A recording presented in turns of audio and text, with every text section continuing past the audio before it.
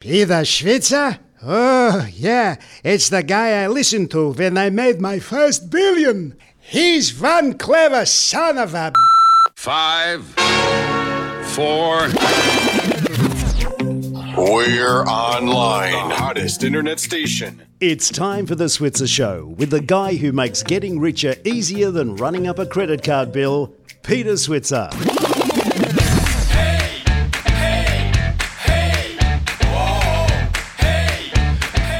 Well, hello and welcome to the Switzer Show. I'm Peter Switzer, and on today's program, we're going to be talking to the CEO and publisher of Bragg Media.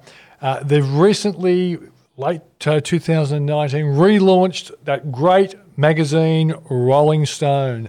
I'm going to be talking to Luke about how he actually got his hands on the Rolling Stone publication and how he's doing dealing with the coronavirus. A lot of publishers have gone out of business or rolled up, pulled the shutters down.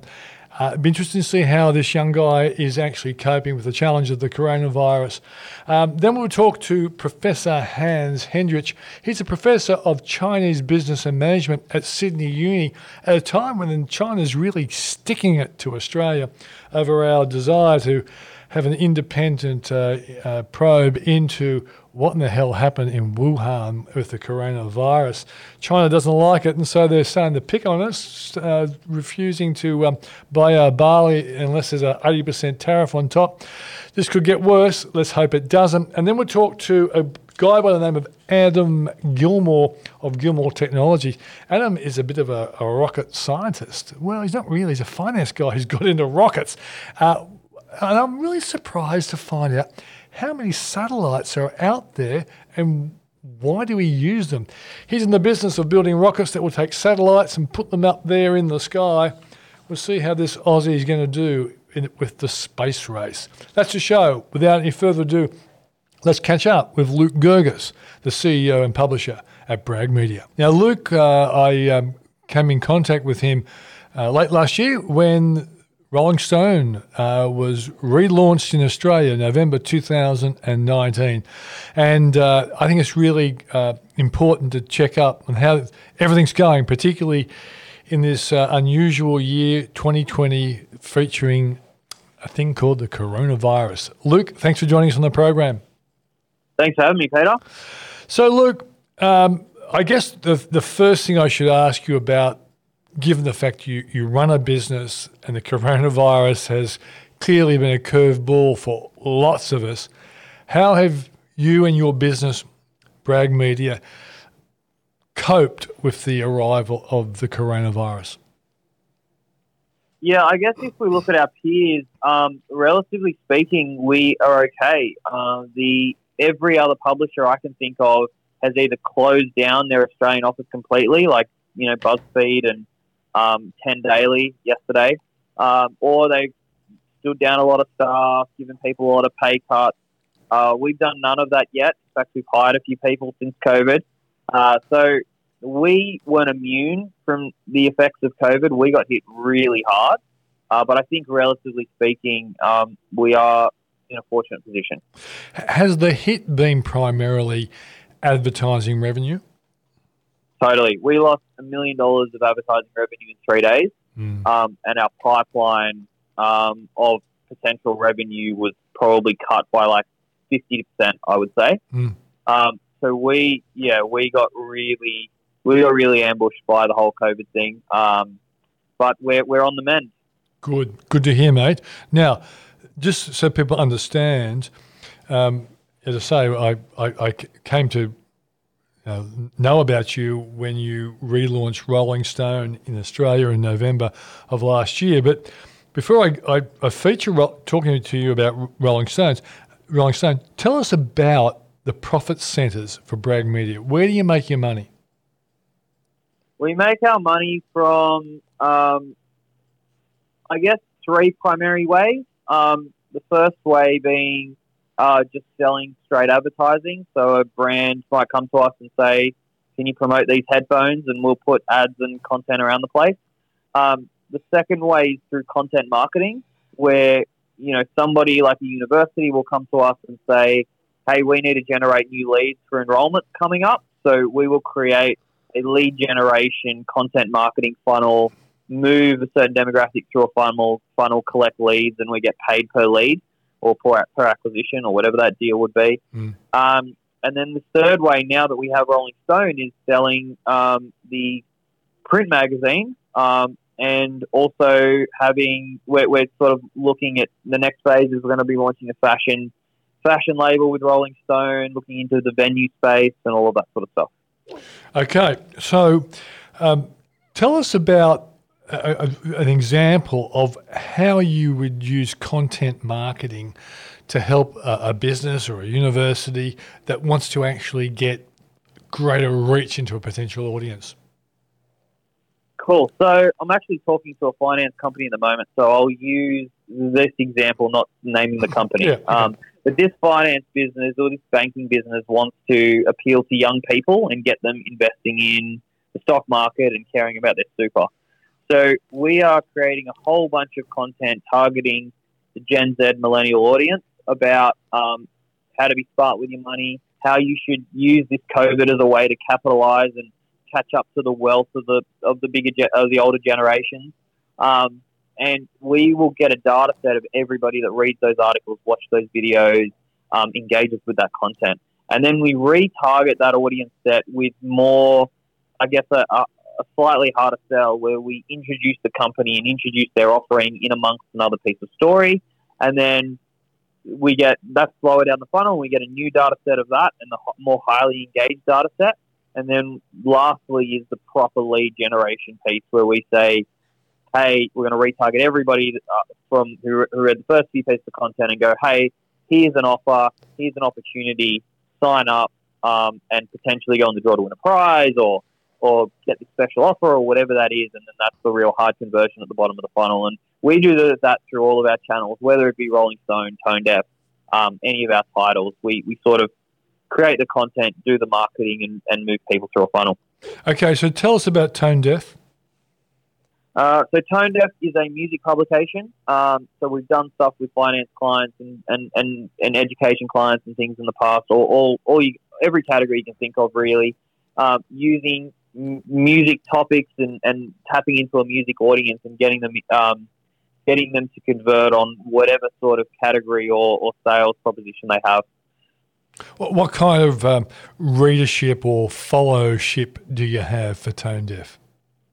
So Tone Deaf is a millennial/Gen X publication, and it covers all types of music, anything from mumble rappers to stadium rock.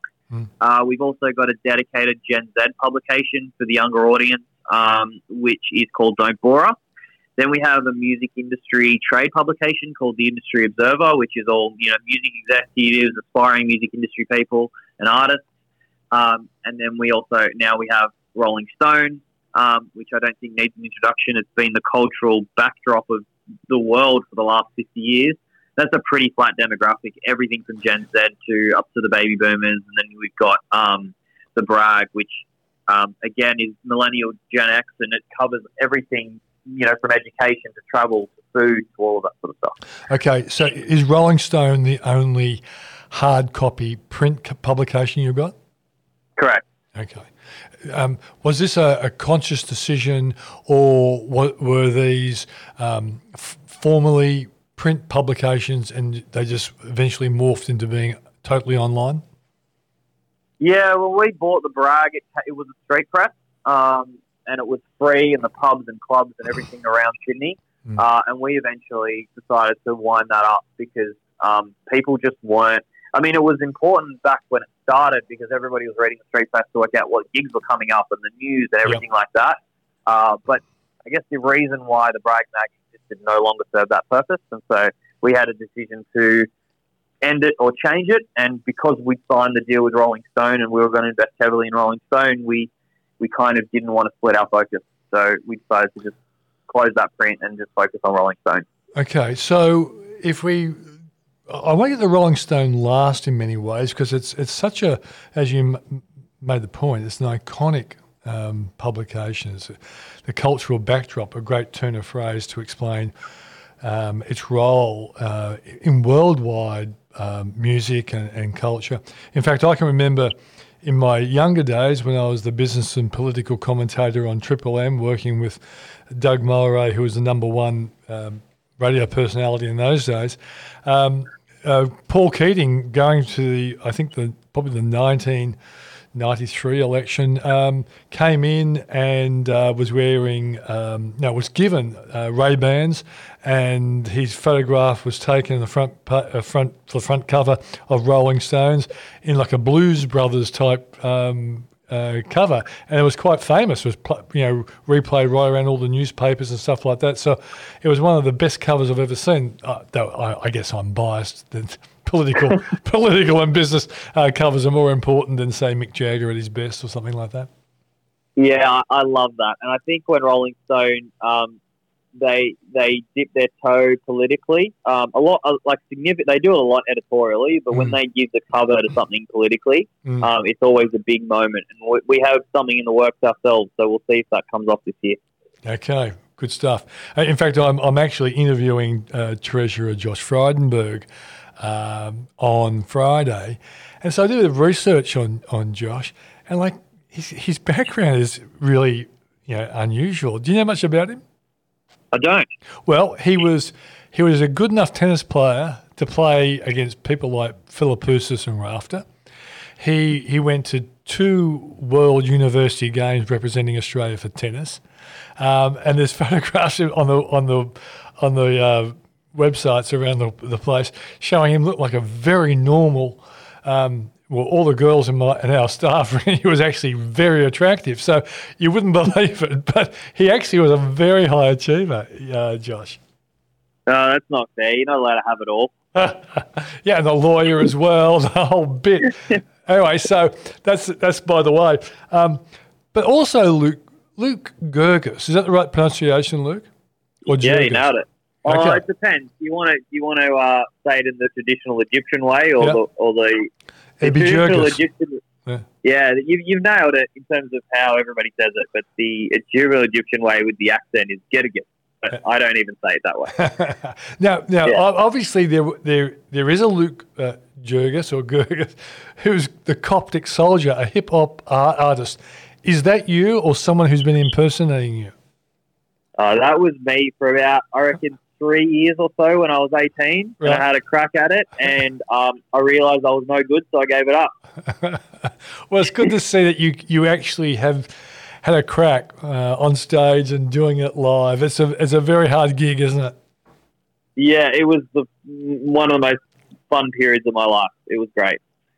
What do you think you learned from that experience, apart from the fact you weren't good enough? Well, look, my experience, I've spent the last 10, 12 years as an artist manager. I've never done media publishing prior to this. So I was an artist with a whole bunch of friends who are artists, and we all kind of got dropped from our label at the one time, or the label went bankrupt, actually, and we all kind of had no support. So I said I would do it, and then I quickly realised that I was far better manager than I was artist. So I gave up being an artist, and I learnt the art of artist management and sort of helped the careers of my friends. And that was probably the best thing I learned, is I learned that I was, really good at managing art and growing careers as opposed to being the artist myself. So there's a bit of Paul Keating in you, because Keating used to manage a rock band called the Ramrods before he went into politics. Yeah. Look, I think being an artist manager in music, and I still manage some talent, but they're not artists, they're not musicians. But being specifically an artist manager is one of the hardest jobs I think you can do, because you need to be very sophisticated in finance, project management, creative, negotiating. You need to have all of these skills, and every conversation you have with somebody, you are far less skilled at it than them. So when I'm negotiating a contract, I'm negotiating with another lawyer. I have my own lawyer, admittedly, but I'm not as sophisticated with legal stuff than the lawyer I'm negotiating with. And then when I'm talking about, A&Ring a record, I'm not sophisticated of A&Ring a record as the A&R person at the record company. And so you end up having to be extremely competent in all of these things without actually being an expert at it. And that is a very hard thing to pull off when there's 10 different categories of skills you need to be all over. And so anyone who's been an artist manager for more than 5 years is, I think, a rock star. Have you thought, well, look, I'm in a game where I don't have experience, particularly in your early days. You had experience being an artist, but actually managing an artist. Did you look around the world to see who were the great managers of either artists or sports people, and learn from, maybe even read their biographies to work out how you actually be good at managing people? And I know John Fordham, who recently passed away. John was a guy who managed someone like John Laws and a lot of really well-known, talented people. And John was very gifted at being a manager and negotiating contracts and things like that. Have you actually modelled yourself or learnt some things from famous managers of artists or sports people? Yeah, I first read a Glenn Wheatley biography, who managed Little River Band, and then I also was very lucky to have somebody meet me for coffees whenever I had stupid questions to ask, and that was John Watson, who managed Midnight Oil and Silverchair, and still an extremely successful manager today. And I still call him when I need advice. So I was very lucky to have an extremely successful person supporting me. And it was an infrequent coffee, but it was extremely valuable. And then, obviously, I read all the books and tried to learn and digest as much as I can. I'm a nerd. Like I'll read and dissect things very forensically, but far more than most people will. So that was absolutely my strategy.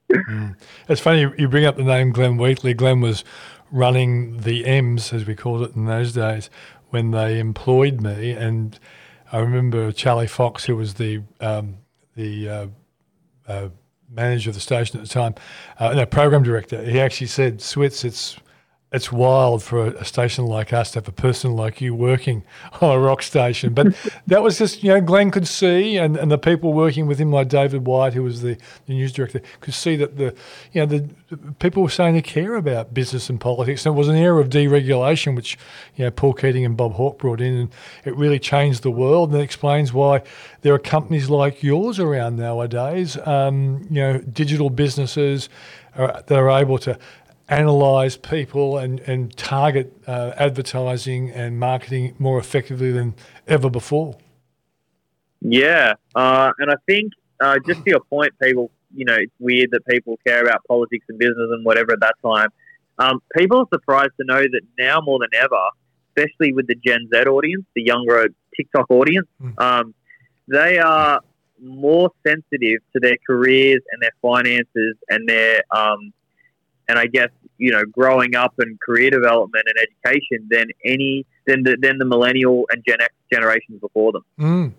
They are so fixated on that, and people don't know that. So it's never been more relevant, the politics and finance. Yeah, and I've often made this point that it was 1987 when Triple M employed me, and about 1988, I think 2Day FM and Fox in Melbourne employed Ross Greenwood, and then Paul Clitheroe came along with the TV show. David Koch was working.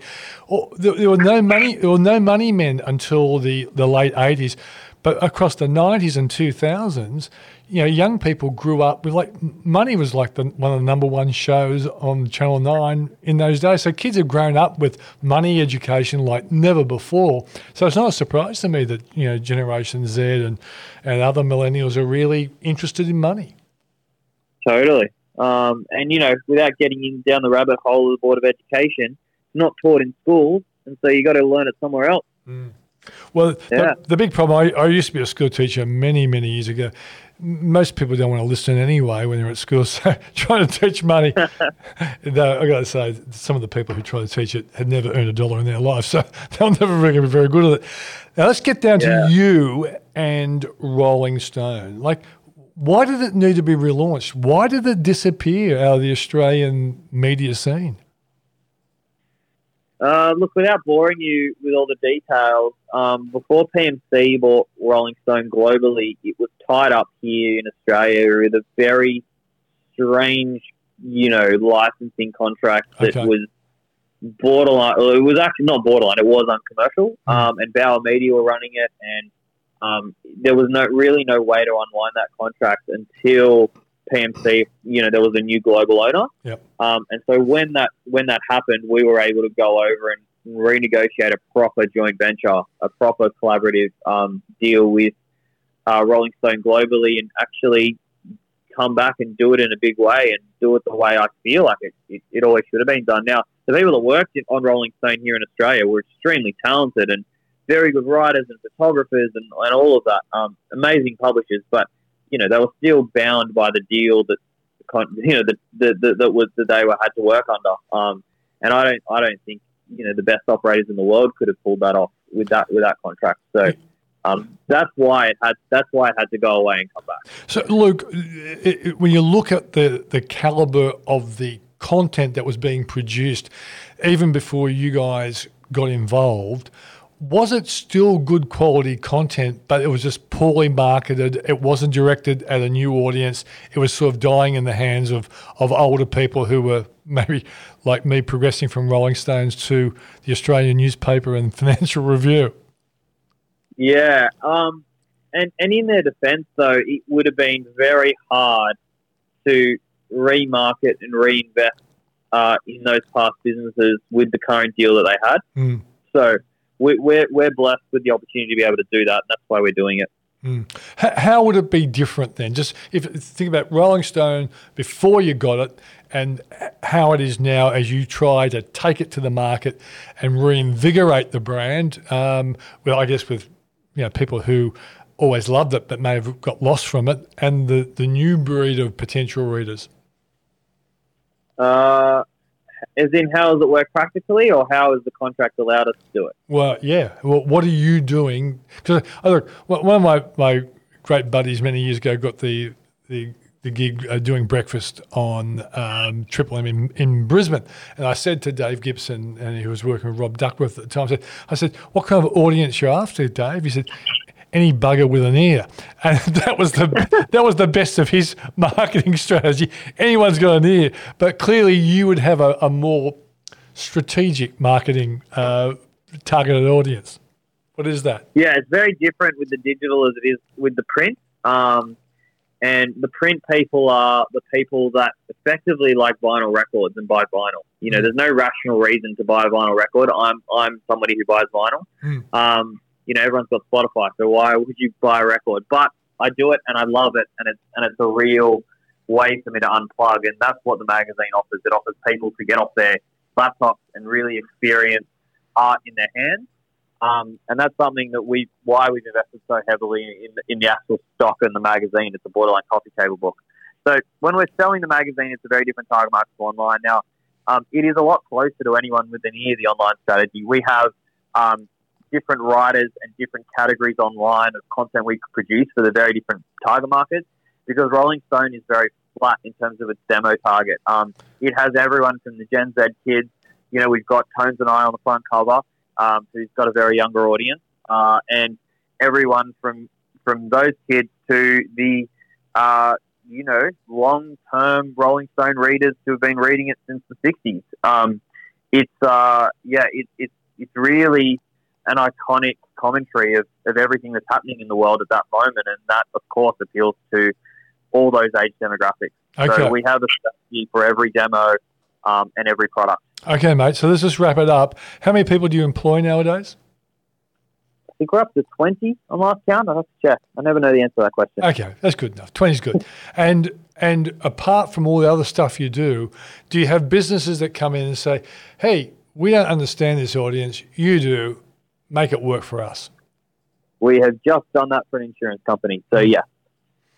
Well, mate, we will get it. Yeah, we'll get a company that comes to us and says, "Hey, how do we talk to young people? What do young people care about? Or should we even bother targeting young people?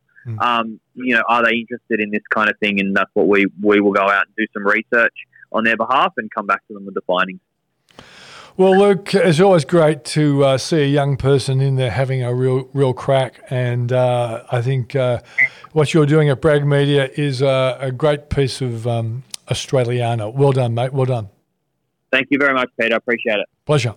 And that was Luke Girgis, the CEO and founder of Bragg Media. Now, I'd like to invite you to help us out here. We have the Switzer Fear, Greed and Hope survey. It's a quarterly gauge of how Australians are feeling about stocks, property and the economy. We want to know your opinions along with your hopes and fears for the future and how these have changed since our last survey 3 months ago. Just go to switzer.com.au/surveypod. That's SurveyPod to complete the survey now. It only takes 2 minutes and you can enter the draw to win a signed copy of my book, Join the Rich Club. That's the Fear, Greed and Hope survey at switzer.com.au/surveypod, one word. And we've got 2,000 people already responded, but we'd love to get your views and your hopes and aspirations in this survey. So please join in and give us your best contribution. Joining me is Professor of Chinese Business and Management at the University of Sydney Business School, Professor Hans Hendrischke. Hans, thanks for joining us on the program. Hello, Peter. How are you? Very good. So tell us, with calls for an inquiry into China's handling of COVID-19, tensions are clearly building with our diplomatic relationships. What do you think is the best way forward? Well, I think the problem is more or less resolved now, because I think the concern on the Chinese side was that the call for the inquiry would have all kind of implications that they were worried about, including demand for reparations or including demand for access by, I think, people like weapons inspectors who would be able to come in without much cooperation with their local authorities. So I think once that's been resolved and the way it looks now, that's over, because the solution that was found at the World Health Association, I think, was to say China is part of it. It's run by the WHO. So I think all of those concerns that they had originally are basically gone now.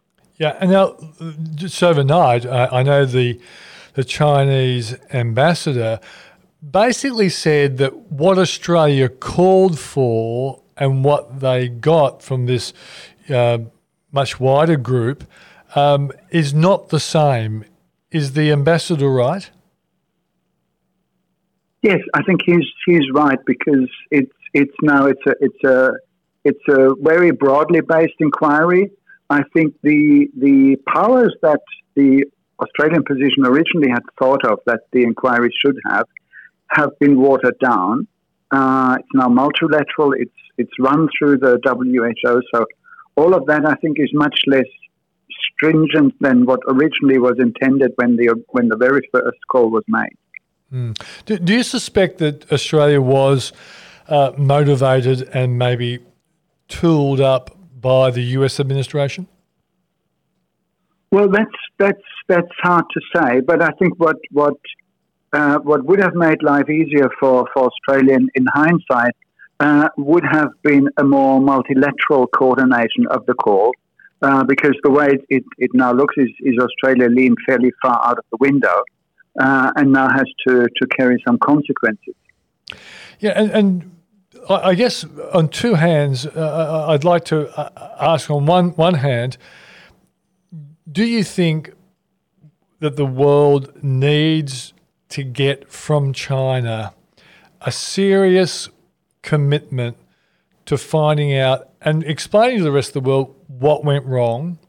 And then on the other hand, do we have to be mindful of that if this actually reveals China's irresponsibility, it might end up might damage the business relationship between Australia and China?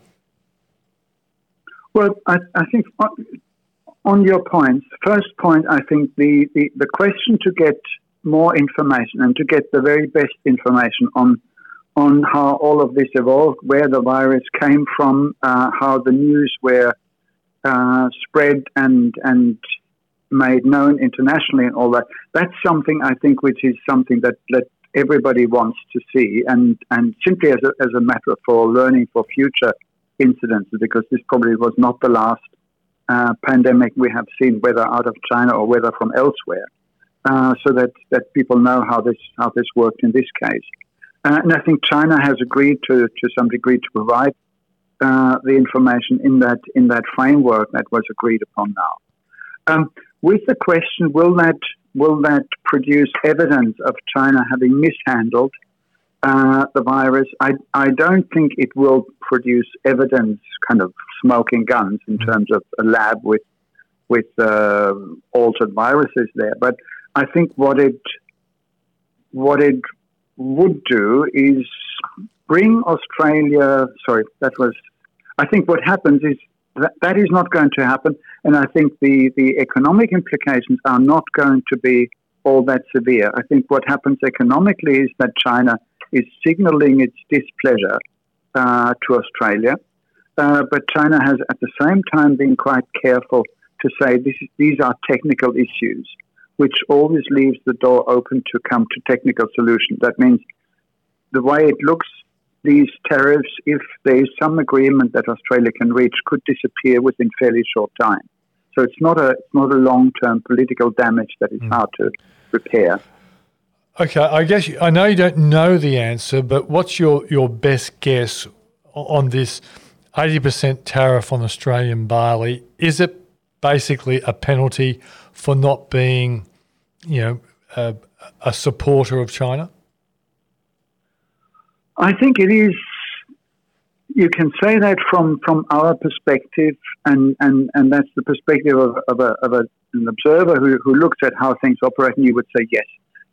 It's not so much, I think, a penalty as it is much more a signal that the Chinese say here. We can do you harm if you do us harm with these political maneuvers, but we don't want to let it lead to a breakdown in relations. What could happen, I think, is if behind the scenes Simon Birmingham or whoever it is in Canberra and the Chinese will be able to sit together and say, well, how can we resolve that?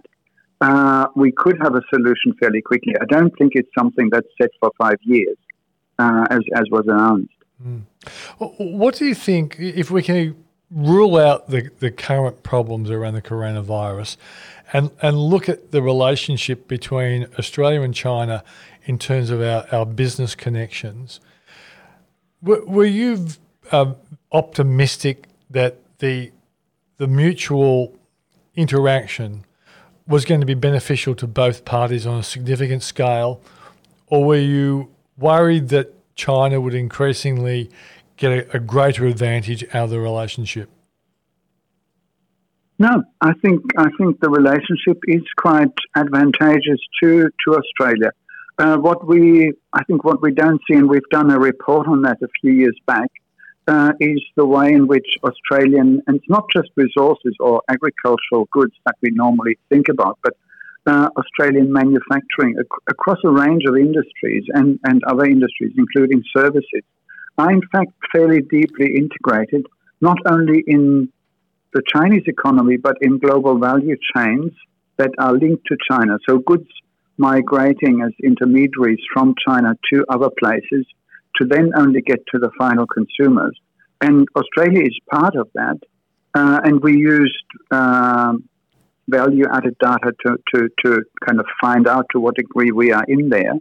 And we are actually quite well integrated. So we benefit from, in terms of our links with China, we benefit in form of access to global value chains. So the goods that we export to China would go on to other markets as well.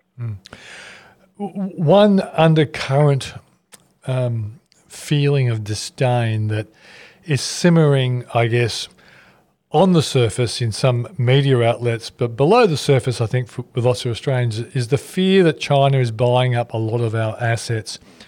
How significant is Chinese investment in Australia and in particular into key industries? Well, we're just about to launch our next report with the data on 2019, so we haven't totally finalized that. What has happened in recent years is that Chinese direct investment into Australia actually has gone down. And the number of big changes that have happened, China has originally up to 2013 invested very heavily into resources, energy, like mining, iron ore mining, coal mining, LNG and oil. that has gone down quite considerably, and the big state-owned investors have pulled out. Where I think most public concern lies is with investment in agriculture. And that's actually something where the Chinese, we've seen that over the years because we thought investment would be much bigger than it turned out to be. What has happened there, I think, is that's our view really, that the Chinese investors have learned that they can't buy a farm and just run it. They have to localize. That was one point. And they have to professionalize. So they have to bring Australian management in there. They have to run it the way it's run here, which is different from what they are used to, more expensive. So they have pulled back, actually. And the other trend in the agricultural area, which we found interesting, was that they've gone more towards processing, and that's processing in Australia to export, for example, beef back into China, which... a few examples of abattoirs in northern Queensland where the local council actually has talked to Chinese investors to get them in to replace live cattle trade. Because once, the animals are in China, nobody knows what's going to happen with them. Whereas if they get Australian beef kind of with blockchain technology and traceability and everything, then they can really follow up where things go, and they can guarantee that to their own consumers that they get the best quality goods they have. Well, Professor, so that's less dramatic than it actually was looking in the beginning. Okay. Well, Professor, you have allayed, I think, a lot of people's fears that the Chinese-Australian stoush doesn't go too far. Thanks very much for joining us on the program. Thanks, Peter. And that was Professor Hans Hendrischke. Now, this is a time when we always look to find some good thing to sell. And I reckon a fantastic thing to sell is the Switzer Report. It has some of the best stock tips from some of the best stock tipsters in the country. And then recently I've just noticed that my wife has been making a fortune on the stock market. And I said to her, how have you been doing that? She said, well, I do edit the Switzer Report, so I've been taking all your tips and actually putting them into play. And she's done fantastically well. I reckon you could get an endorsement from Maureen any old day of the week. Anyway, that's a really honest observation of this Switzer Report. So just go to switzerreport.com.au. It'll cost you $397, the best $397 you'll ever spend, and it probably will be tax deductible for you as well. Well, at a time when rocket ships are in the news with Richard Branson having a problem with his Virgin Galactica, if that's the right way of calling it, we're talking to the CEO and founder of Gilmour Technologies, Adam Gilmour. And, it's at a time when this venture-backed rocket company based in Queensland, Australia, is developing new capabilities for launching small satellites into space. Adam, thanks for joining us. My pleasure. Adam, how significant is the satellites out there that we can't see that I figure we're using it en masse nowadays? I think it's really significant. People, don't realise the impact of satellites. And, even I didn't realise it even a couple of years ago until I seriously thought about looking around at what technology we use every day that uses satellite technology. And I love to give some great examples. So, one of the best examples I give is every time you go to the ATM and you withdraw money from an ATM, the ATM basically connects up to the atomic clock in a GPS satellite to say, okay, at precisely this time and precisely this second, Peter took out $100 from the ATM from his account. So if anybody else tries to take money out other than that time, we know there's something wrong. So the whole world's transactions on ATMs use that technology. PayWave technology, exactly the same. And then you've got using GPS again. I love to give an example. Like, you can always tell someone who's in their middle ages because you can ask them directions to somewhere and they'll still tell you, okay, go left, go 3 streets down, turn right, look for the service station, go another street. And, kids these days look at you like you're crazy because all they do is whip out their phone and put in the Google Maps and the GPS satellite is telling you exactly where it is. Yeah. Yeah. And that's a game changer. And then you start going beyond GPS and looking at Earth observation. You know, when you ask Siri, what's the weather tomorrow? What's the weather next week? All of that is coming from satellite data. And then it just goes even beyond that into how farmers use satellite data to manage their crops and watering, and even they can even detect how much fertilizer they need to put into the ground from space. Mm. And then you look at the military side, how much they use space, and they dramatically rely on space for all of their battlefield technology and systems. So space is definitely super, super important to our way of life. Okay, so how many satellites are there out there? It's a tough one to answer because it changes all the time, but there's roughly around 5,000 operational satellites in orbit at the moment, and it's going up all the time because, literally every month there's about another 60 to 80 that get sent up into space. And the first one was Telstar, is that right? No, the first one was Sputnik. Good old the Russians. Yeah. The Russians put Sputnik up and scared everybody, and then after that, the Americans got one called Juno, and then Telstar was the first communication satellite that went up. That's right. Okay.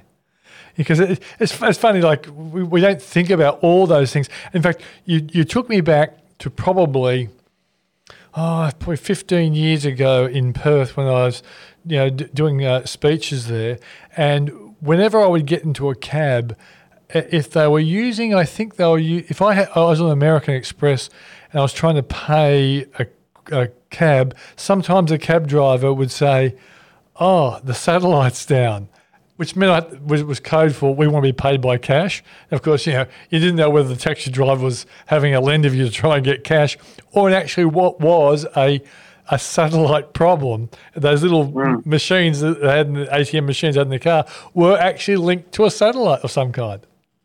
Exactly, yeah. Well, the world has changed. So tell us what you're doing in this new space race. Well, we're building a low-cost, reliable launch vehicle to take small satellites into space. And so we're tapping into the new phenomenon in the space industry that miniaturization is making satellites much smaller than they used to be. And it's changing the cost equation because you no longer need to build a satellite the size of a car. You can build one the size of a fridge. And then you don't need a massive rocket to send it up into space anymore. At $100 million a rocket, you can send it up on a $6 or $10 million rocket. So literally an order of magnitude has been taken off the cost of doing things in space with miniaturization technology.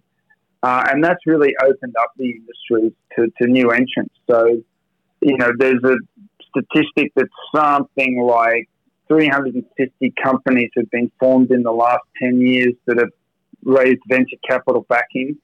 And there's something like 50 new ones starting every year. And it's all kind of applications. It's stuff in space, it's down on the ground using data from space. It's components of satellites, it's space tugs to take satellites around. So there's all these businesses coming up into this space now because the cost of getting into space is so much cheaper. So when a rocket takes a satellite and puts it in, I guess, some kind of rotating, what's the word I'm looking for? Orbit, exactly. When they do that, does the rocket ship disappear? Like it's a $10 million spend, but you don't get it back?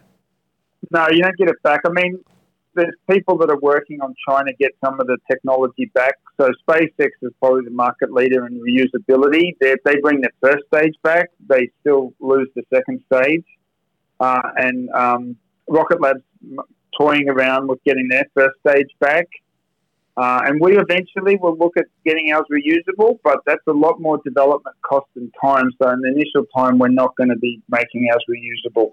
Okay. So at this point in time, is there any satellite that you actually have put into orbit? And if so, can you tell us about it? No, we haven't yet. We're still about 2 years away from our first orbital test launch. So we've been developing rocket engines and other technology for the last 4 years. and we've got about 2 years ahead of us before we make our first launch. Okay. Are you supported by private equity, or have you listed on the Australian Stock Exchange or anything like that? No, we're supported by venture capital. So we've had 2 rounds of venture capital go into the company, which we've been very thankful for. Mm. And why do people trust you, Adam? Like, what's your history with rocket ships and satellites, so people are prepared to put their hard-earned money on your potential? I think my experience is actually as a banker. I was at Citibank for 20 years in financial markets. But that gave me a lot of business experience and cash management experience. Mm. And I started doing my own research on rocket technology and space technology probably in 2010. So by the time I started talking to venture capital, I had lots of experience in the industry. I started the company in 2014 with my own money. So I'd been going for 3 years. I'd already tested rocket engines. I had a pretty good business plan and confidence that I thought I could get what I wanted to do done. And I think that, they liked the pitch, they liked the opportunity, they liked the concept I had on developing the technology. Here's the roadmap. I was pretty honest. I said, it could slip, the time could slip. These are the technology risks. These are my plans to get over the technology. If it fails, this is my backup plan. So I think people liked that. And so, Adam, just to given your financial background, let's look at the first one you eventually launch. What's it going to cost, and what kind of revenue will you get out of it? We're selling our rockets for about 10 million Aussie dollars, and it's early days yet, but we hope to make it for substantially less than that, and then have a really good profit margin on each launch. Some of the costs associated with the launch or the rocket is components that we import from overseas. So we have a bit of Aussie dollar risk. Mm. But most of the components we can source from Australia, and all the manufacturing costs are in Australia because we make it in Australia. Well, mate, it's a great story, and we really hope you kick goals and take your business at least to the moon and beyond. Thanks very much for joining us on the show. My pleasure. Thanks very much. Well, that's the show for today. Thanks for joining us. Next week, we're going to have the great Matt Moran on the program. We'll be talking about how he's doing during the coronavirus and how basically a cook from the bush has created a mega business. Join us next week. Quitting time! Quitting time!